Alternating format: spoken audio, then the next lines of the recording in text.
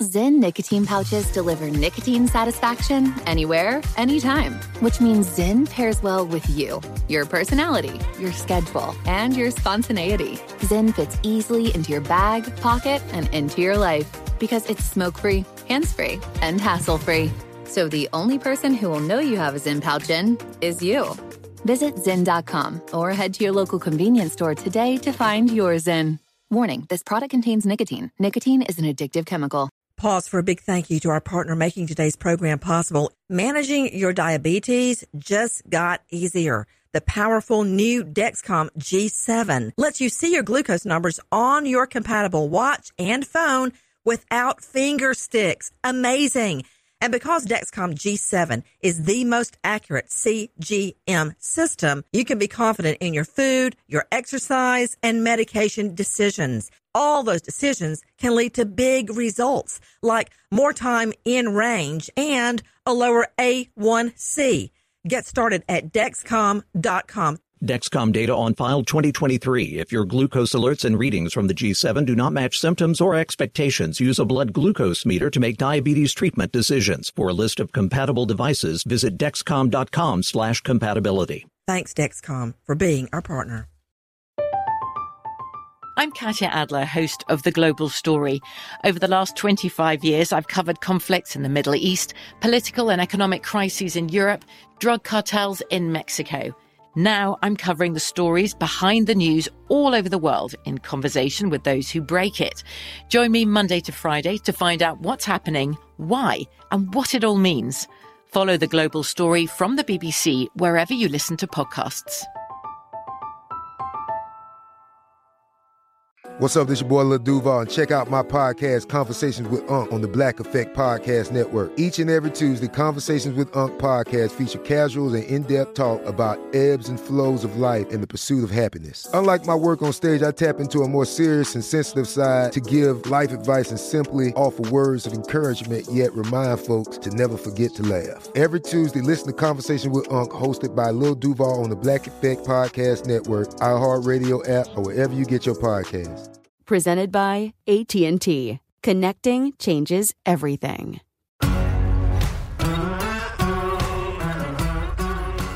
Crime Stories with Nancy Grace.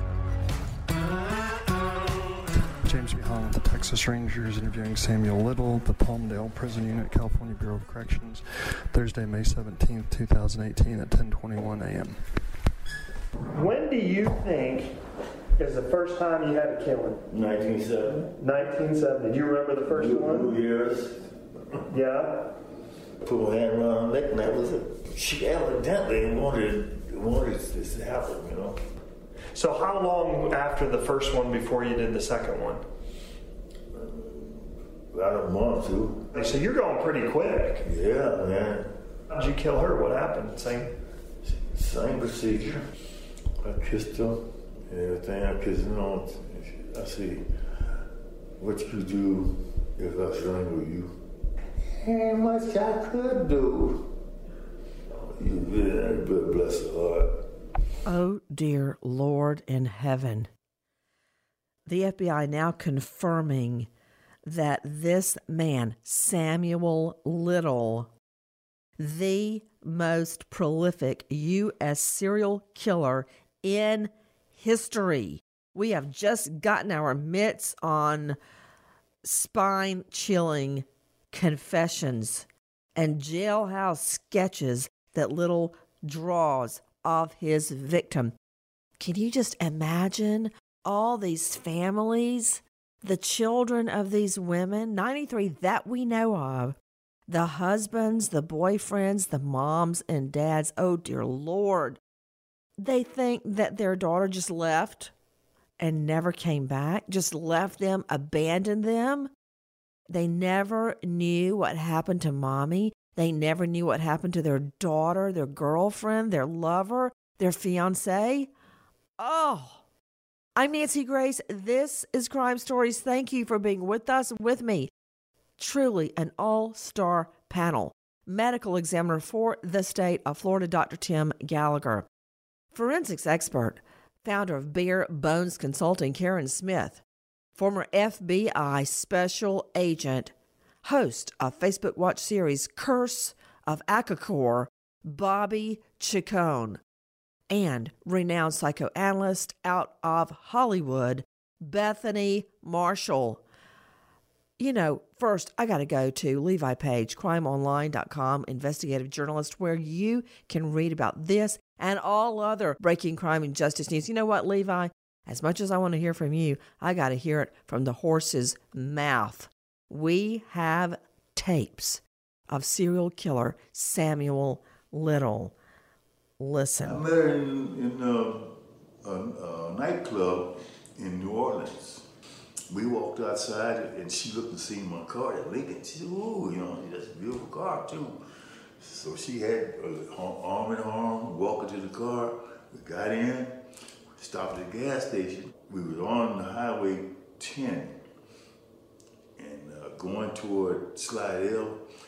I seen the sign say Little Woods. Mm-hmm. So I cut off, I took off the exit, went, and that sure enough was the road leading into the woods. And we went in and parked. So we finally got to where we were going, and it was by a bayou, a river, a little water thing, and the big, they had a machine out there in that little river. Dredging? Okay. I grabbed her by the legs and pulled her to the water. Mm-hmm.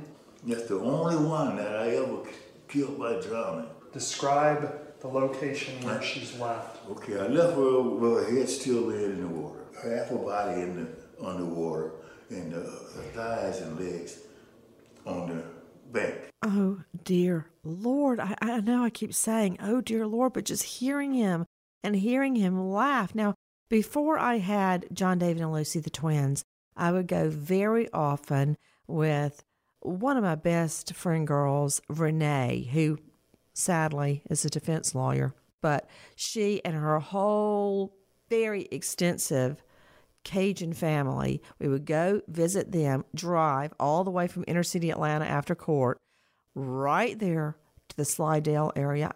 I think exactly what he's talking about. Oh, Levi Page, crimeonline.com, investigative journalist.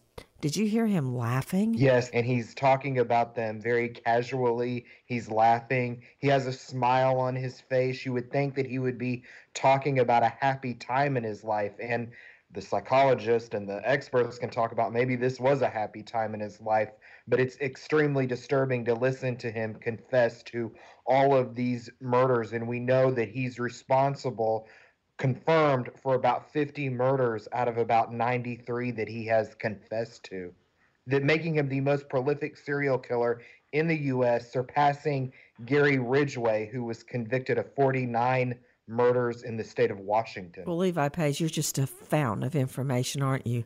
I mean, I could have done without hearing about Ridgway on top of Samuel Little, but you just had to do it.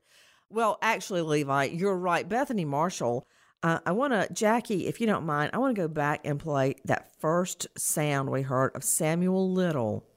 Listen as he describes to Texas Rangers how, quote, she wanted this to happen. Do you remember the first one? Yes. Yeah. Put my hand around her neck, and that was it. She evidently wanted this to happen, you know. So how long after the first one before you did the second one? About a month, too. So you're going pretty quick. Yeah, man. How did you kill her? What happened? Same procedure. I kissed her, everything. I kissed her. I said, "What you do if I strangle you?" Ain't much I could do. You bless her heart. To the second victim, he says, "What would you do if I choked you?" And he says, she wanted this to happen. You know what? I usually hear that in rape cases, Bethany Marshall. I don't usually hear that in murder cases. Well, one of the things we know about serial killers is that they have prolific fantasy lives. They infuse the memory of the crime as well as the crime itself with sexual excitement. That's one of the MOs of the crime, is to choke, look at the victim's face to increase their sexual arousal. So he's probably thought about these crimes so many times while he's in jail. He's relived, He's changed their narrative. He has all kinds of fantasies about what it meant to the woman. So giving the interview, not only is giving the interview a form of reliving the crime, because he's enjoying talking about this, but he's changed the narrative again and again to either minimize the severity of what he did or to infuse it with more excitement because, all he's doing is sitting in jail with his fantasies. That's all he has at this point. To Dr. Tim Gallagher, the medical examiner for the state of Florida, Dr. Gallagher, did you hear what Bethany just said? I mean, just the thought of him getting enjoyment as he watches the victim strangle. What does a victim physically go through as they are strangled? I mean, I can only assume they know what's happening. It's not like you get a blow to the head or your throat is sliced or you take a bullet and you're gone. That's it. Immediate. Here, you know what's happening to you. You know you're dying. Well, that's true, Nancy. Being manually strangled is a very protracted thing and could take as long as 3 minutes. While you're being strangled, you then become consciously aware that you are now fighting for your life. And then every ounce of strength you have, you're going to direct it toward the person who's attacking you. Until finally, you run out of strength, your body is deprived of oxygen, and then you cannot fight any longer. You become unconscious, and then after a while, you suffer irreparable brain damage, and that leads directly to your death afterwards. As you are being deprived of oxygen, what would someone experience? I'll give you a sugar-coated version. Do you remember the Alfred Hitchcock movie where Grace Kelly, the husband, of course, is trying to kill her, blah, blah, blah, and she is being strangled with a stocking? And she is, I want to say, dial in for murder. But anyway, long story short, you see her struggling and fighting to live, and slowly the energy is ebbing out of her. Having seen real strangulation victims, manual or ligature strangulation victims, it's not as airbrushed as that. But that scenario where at some point you can't fight anymore.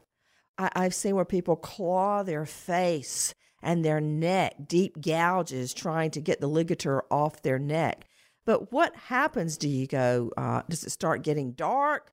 Do your lungs hurt? What happens? I know the petechia in your eye burst. Right. The small blood vessels in your eye do burst, and they form little hemorrhages that you can see on the white parts of your eye. But, before that, we've found flesh under the fingernails of victims who were manually strangled. And it's often their own flesh trying to get the hands off of them.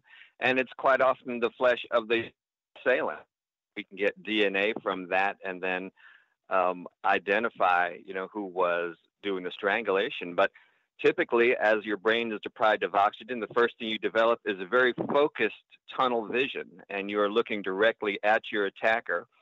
And as the peripheral vision starts to close off, you start to black out, and then you start to become unresponsive. And then after that, death is soon to follow.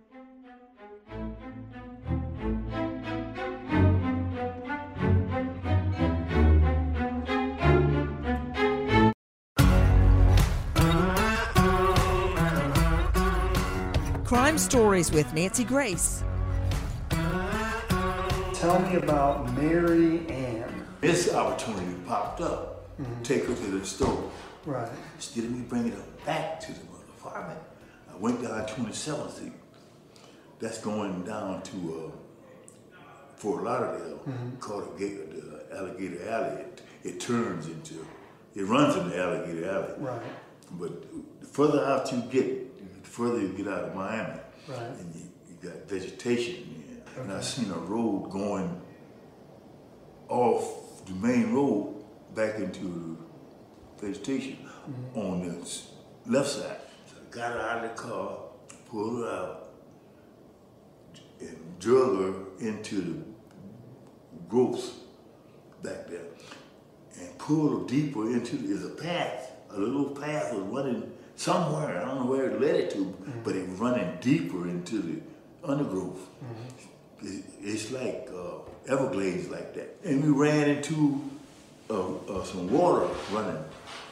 But before we got to the water, the earth was mushy. I turned her loose, and she fell into it face down. And how far outside of Miami do you think you were? About a mile, 2 miles. What year did Marianne occur? 72. Joining me, former special agent with the FBI, host of Facebook Watch series Curse of Akakor, Bobby Chacon. Bobby, what do you make of it? Well, you can hear him. You can hear a little talk about the locations he was choosing, right? This road that ran off into the Everglades. He knew that these were places that he could that his predatory behavior would be successful because it was off the beaten track. There was maybe nobody around. And so you can hear his conscious thought as a predator. This is the mind of a predator, and this is the same thing that goes with any predator that's stalking its prey. It's judging the location. It's knowing when to strike. And those factors, and it's fascinating to hear this predator go through that mental exercise, because we know it happens, but to hear him verbalize it, that, you know, he's in his mind analyzing the scene as it's happening.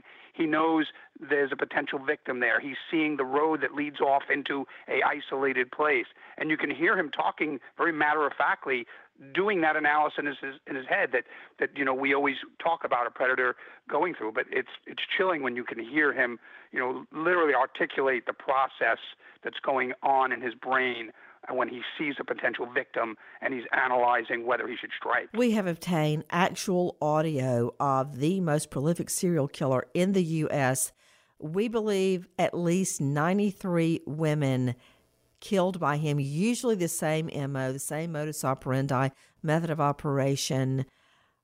Are there more? Listen to him in his own chilling words. How many different states, you think? Florida, Georgia, come all the way up.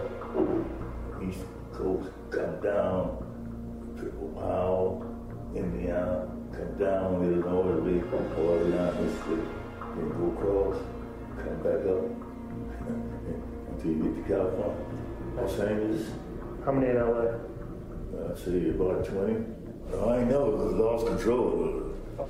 And I always was very cautious and tried to keep from getting busted. And I didn't pick on that would be missed.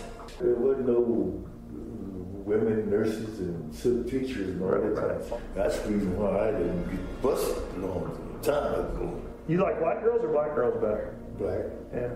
I mean, I ain't crazy, but I love black girls. Did you hear that? He doesn't want to be prejudiced in which women he picks to kill. With me, Dr. Bethany Marshall, Bobby Chacon, Karen Smith, Dr. Tim Gallagher, and Levi Page. Karen Smith, forensics expert, founder of Bare Bones Consulting. So far, the FBI is saying that they have confirmed, their word not mine, confirmed 50 of his confessed 93 murders. How can they do that? Because some of these murders date years back. They do. These date back to 1966, I believe, was one of the first ones when he was starting to offend and do armed robberies and things like that. So it's not that we have DNA. It's not that we have the direct evidence. But what's remarkable about Samuel Little, as vile as he is his memory. This man has detailed these murders, the location where he was, the timing. He described the clothing. He described things that he got busted for while he was there, shoplifting and other things that there are records of. So they can go back, maybe talk to surviving family members, describe these women, show them drawings that Samuel Little has done, and make identifications that way. So it's not that they have the direct DNA or a fingerprint or anything like that. What they have is the timeline, his descriptions, the information, and they went from there to say that, yeah, they're confident that these 50 belong to Samuel Little. Right now, the FBI desperately asking for your help to identify so many of the 93 alleged victims of serial killer Samuel Little, including one woman he murdered in Laurel. Listen. Samuel Little says he strangled 93 people in 19 states between 1970 and 2005. The 79-year-old is in California serving multiple life sentences and just recently began admitting to murders investigators believe are credible. I can truly say that Samuel Little is a true monster. He's every woman's ultimate nightmare. One of his alleged murders happened in Laurel in 1972. Little admitted to picking up the victim this summer at a Washington, D.C. bus station. Later drove her to a wooded area where Little said they had sex and he strangled her. He described it when I interviewed him in a way where he was actually excited about describing how he did this murder. A hunter found her body months later. He described the victim, and the way that the medical examiner described her everything matched. Investigators gave Little supplies to draw his victims when 60 Minutes got a look this weekend. There, in the bottom left, is a Jane Doe from Prince George's County. Officials say she was between 20 and 25 years old and possibly originally from Massachusetts. Little preyed on vulnerable women across the country, as he told CBS News by phone. I don't think there was another person that did what I'd like it to do. I think the only one in the world. And that's not an honor. That is a curse. The FBI is now asking for help in matching confessions to victims, including that Jane Doe found in Laurel 47 years ago. You're hearing our friends there at WJZ, the FBI, desperate to identify all of these women. Remember, their families still, many of them think Mommy just abandoned them, when in reality, this devil from hell stalked and murdered them. To Dr. Bethany Marshall joining us out of L.A. Dr. Bethany, did you hear what the FBI agent said? He said that Samuel Little gets excited in the retelling of the murders. So sick, Nancy. I think that it's important for our listeners to understand the difference between a sociopath and a psychopath serial killer. The sociopath they're parasitic, they lack a conscience, they're lying, conning, manipulativeness. When you get to the point of psychopath, there's the addition of cruelty in order to enhance their sexual pleasure. That is the difference. So these serial killers, and Samuel Little in particular, in order to get off sexually, he would prey on vulnerable women, he would have sex with them, he would manually strangulate them, all for the purpose of sexual arousal. That is the MO right there.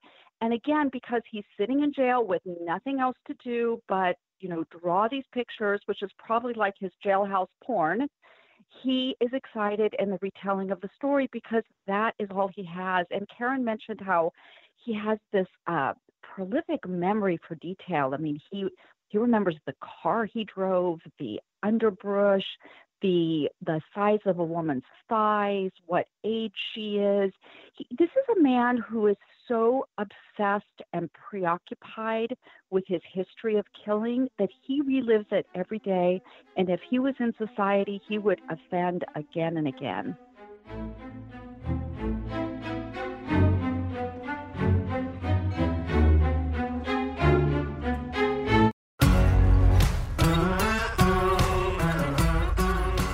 Crime Stories with Nancy Grace.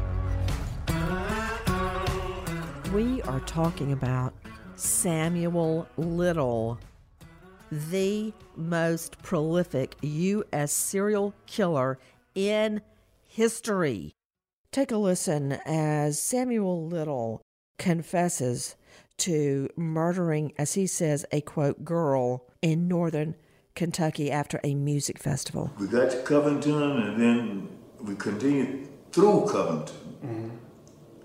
And there was a park that they were having a festival there. And she heard the music and shit off of that band in there. And by her being a hippie type, she wanted to get to that.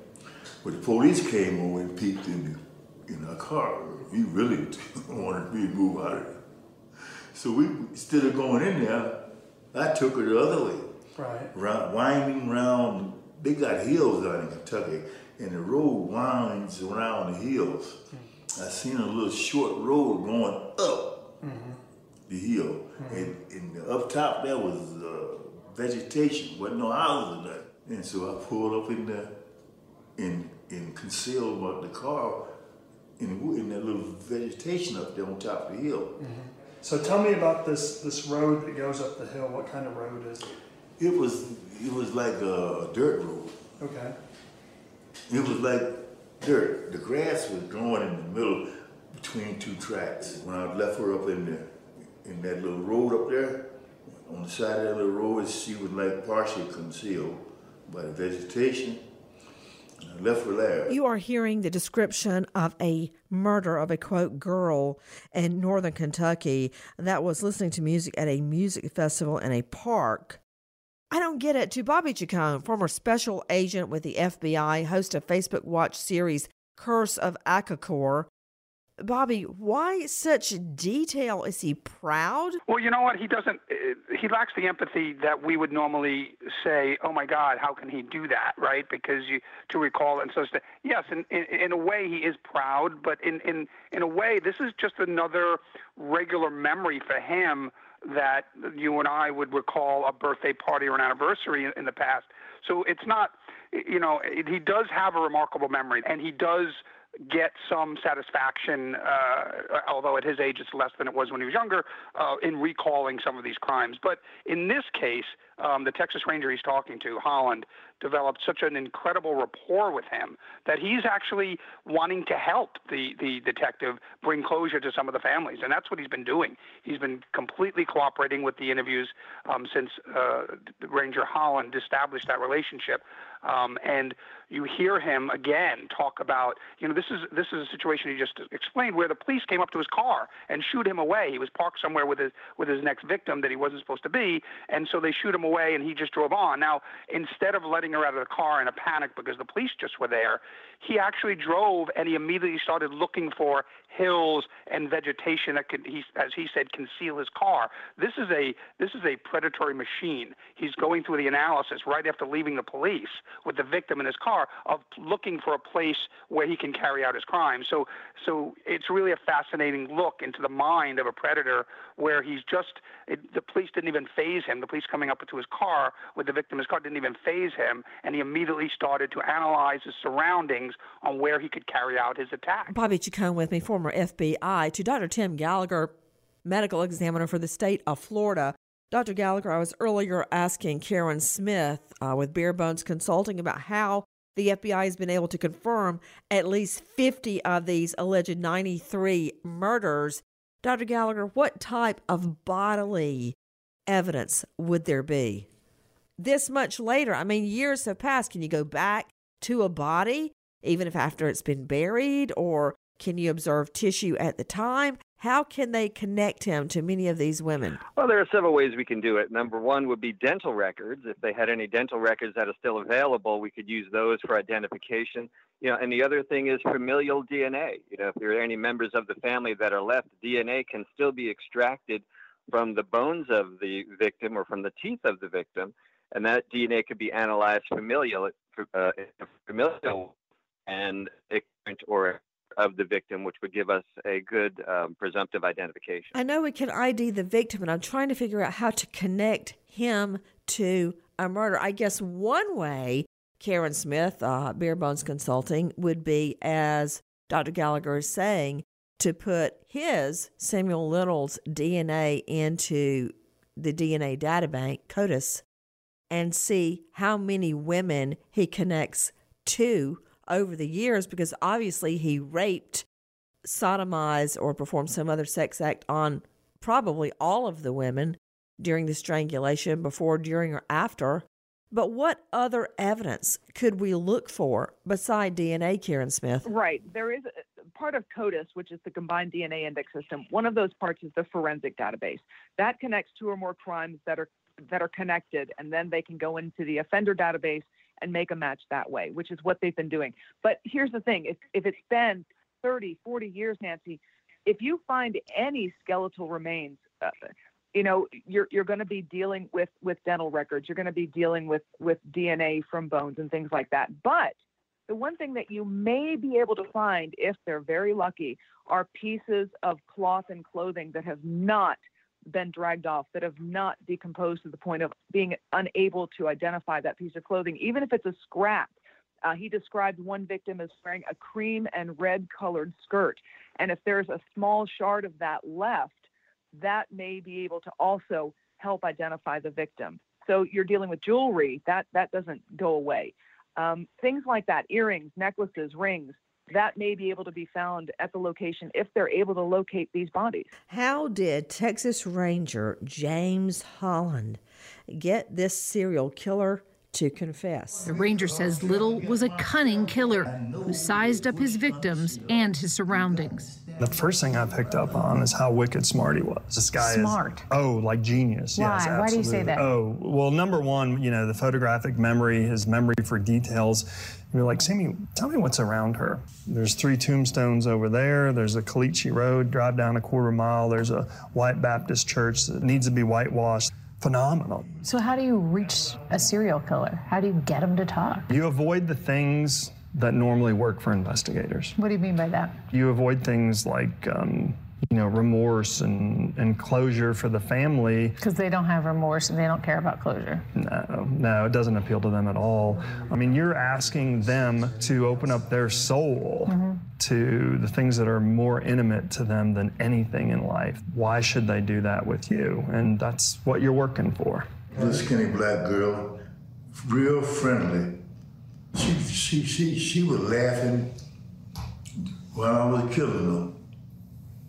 With Sammy, there's indications of visualization of when he's thinking about a crime scene, he'll start stroking his face, and as he's starting to picture a victim, you'll see him look out and up, and you can tell he has this revolving carousel of victims, and it's just spinning, and he's waiting for it to stop at the one that he wants to talk about. To Bobby Jacone, former FBI special agent, host of Facebook Watch series Curse of Akakor. Bobby, how do you get someone like Samuel Little to tell it all? Well, in this case, it was very interesting that the Texas Ranger Holland came from Texas to Los Angeles to interview him in jail. He spoke to the LAPD detectives who had arrested Samuel Little, and they told him they had a terrible relationship with him. He wasn't talking to them. He didn't like them. But they told Holland to use that. In other words, Holland went in and he kind of pretended he didn't like the LAPD and that the LAPD probably treated Little wrongly and things like that. So he played into what the LAPD officers and detectives were telling them about Little. And he basically went in there and he befriended Little and he didn't judge him. And he went in there very matter-of-factly, tell me about this, tell me about that, without ever expressing the horror that we would normally feel when someone is detailing these things to you. He had to keep basically a poker face on, but he basically used in the very beginning his dislike for the LAPD, and Holland went in there with a feigned similar dislike of the LAPD, and he found that one piece of common ground initially that he needed to establish that rapport, and everything else in this case flowed out of that rapport. This really does boil down to a very good investigator in Texas Ranger teaming up with 2 FBI analysts from VICAP, which is our Violent Criminal Apprehension Program, and they gave him all the similar murders across the country that Little may have done, and Holland was able to go through those, and you hear him say, tell me about Northern Kentucky, and Samuel Little goes into what happened in Northern Kentucky. Holland knew about Northern Kentucky because the VICAP analyst told him, we found something very similar in Kentucky that fits this particular MO. So it was a great teamwork, but it really comes down to the rapport that Holland established with Little very early on, in fact, in their very first meeting.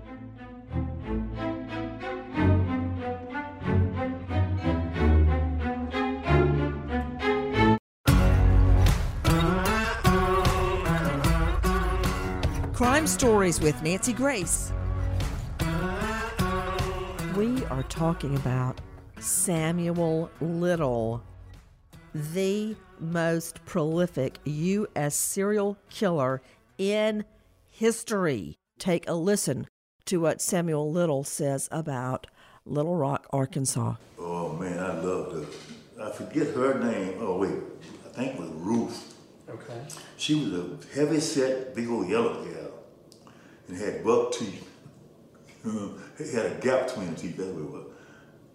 And she was like honey colored skin, and she had her hair was not really long. It was.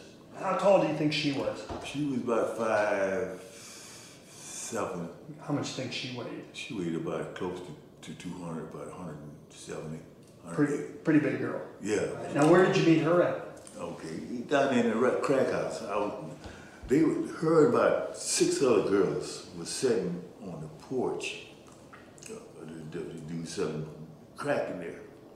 I stopped to go in there. I seen the girl, that's why I stopped. We stayed together 2 days or more. I think about 3 days. We was going shoplifting. We went to Sears. We went to Kroger's, and that's where I got busted. Mm-hmm. They took me to jail, and she went and stayed in the car. And the manager of Kroger's, I guess he got tired of her laying up in his property in that car. He called the station where I was at in North Arkansas to drop the charges. Mm-hmm. So he can come down and get this gal and car out of here. They cut me loose. So we was headed toward with that place where Walmart's original store been. I whooped off the road and back into that little woods. It was a cornfield back there. I pulled through it, and on the other side of the cornfield was a trash pile. I parked the car facing out where I could see anybody coming in. So I pulled her out of the car. She's too big for me to carry her. So I just pulled her out of the car and laid on that trash that was lit there. So was it like a cornstalk pile, or was it? Yeah, a bunch of corn stalks. What could you see from there? I could see the highway, and in the woods is that way. But it's right outside of Little Rock. I was about 10 miles from it. From North Little Rock, you think 10 miles? Yeah, it was about 10 miles. Okay. How brazen. To Bethany Marshall, psychoanalyst joining me from L.A., he could see the highway from where he was. He basically left her dead body near a highway, true, behind some corn stalks, but by the highway. Did you hear when he said, quote, I loved her, but he killed her? And that she had buck teeth with a little gap, and that she had honey-colored skin. Nancy, you can hear the whole offending pattern in how he tells the story. He starts with her appearance, which is obviously what the Texas Ranger asked him about. He wanted a description, but you have the honey-colored skin, the medium hair, the buck teeth, the little gap. So this is what he's doing. He's trolling for victims, and he's looking at their appearance. He probably has a type that he likes. Next, he commits some kind of other petty crime. For what purpose, I don't know, at a Kroger's, at a grocery store. Then he starts looking for a place to secrete the body. And there are so many mentions of underbrush, or it's like a muddy swamp, or the vegetation in the area is very important to him. Going out onto a lonely road and then facing back towards the highway. It would be interesting to know, why he chose to do that. Was there something sort of almost exhibitionistic about that, as if he's killing this woman while at the same time looking down on society? I think there's something there. I'm not sure that the Texas Ranger would be interested in that aspect of it, but I think it's really fascinating, and I think it could contribute to our common knowledge of serial killers, why they pick certain locations and why they offend in the particular ways that they do. To Dr. Tim Gallagher, medical examiner for the state of Florida, when a body is left out in the elements, does it decompose much more quickly than if it was inside of a structure? Oh, absolutely. And the reason why that is because the big variation in temperature. Decomposition is highly variable on the temperature and the external environment. In the outside, the sun is beating down on the body. There are predatory animals. There are scavenger insects that help in the acceleration of decomposition. We often find many pounds of maggots and beetles and worms inside of these bodies when they decompose, and that accelerates the decomposition. After watching and listening to hours of this guy confessing to one murder after the next, it's like he's describing going on dates with these women. He knows one is named Ruth. He says he loved her. He seems attached to her buck teeth and the little gap between the front two teeth. Bobby Chacon, host of Facebook Watch series Curse of Akakor, I noticed he gets more and more animated and into it and excited as he describes how he strangles his victims. At one point, he says she was fighting for her life and I'm fighting for my pleasure. Yeah, and this is a hallmark of a sexual sadist, which he probably was, and this is what Dr. Marshall described earlier, where he's deriving sexual pleasure out of her fear, anxiety, and pain. And so, I wouldn't be surprised, and we'll never know, but I wouldn't be surprised if some of these manual strangulations didn't end in death the first time. In other words, he brings them to the edge of death, and then he allows them to stop breathing again, and then he repeats the act. So the sexual gratification that a sexual sadist will achieve is not from the sex act itself, but it's actually the lead up.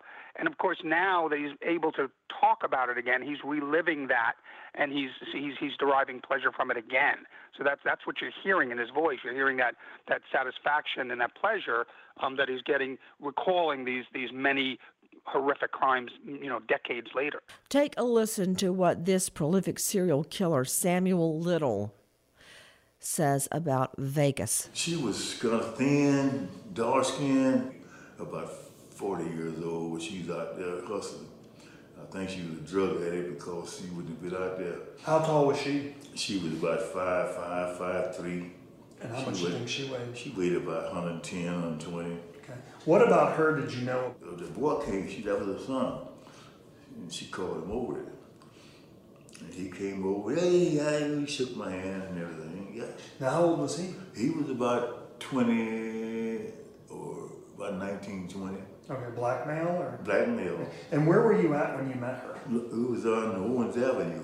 Okay. In Jackson. Where do you eventually take her body to? I was headed toward California. Mm-hmm. So as I drove out of Las Vegas, I seen a motel and a road leading up to the motel. And there's a lot of bushes and brushes beside the road before you got to that motel. That's where I pulled up her body out and rolled it down there. And I heard a secondary roll of noise.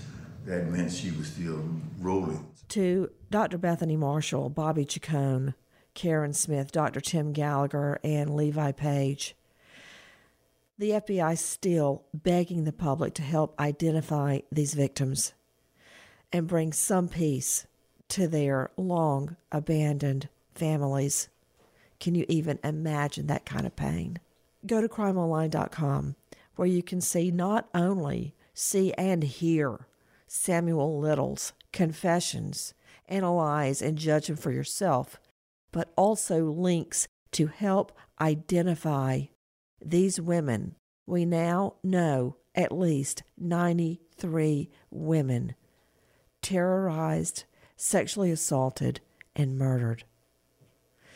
We wait as justice unfolds. Nancy Grace, Crime Story, signing off. Goodbye, friend.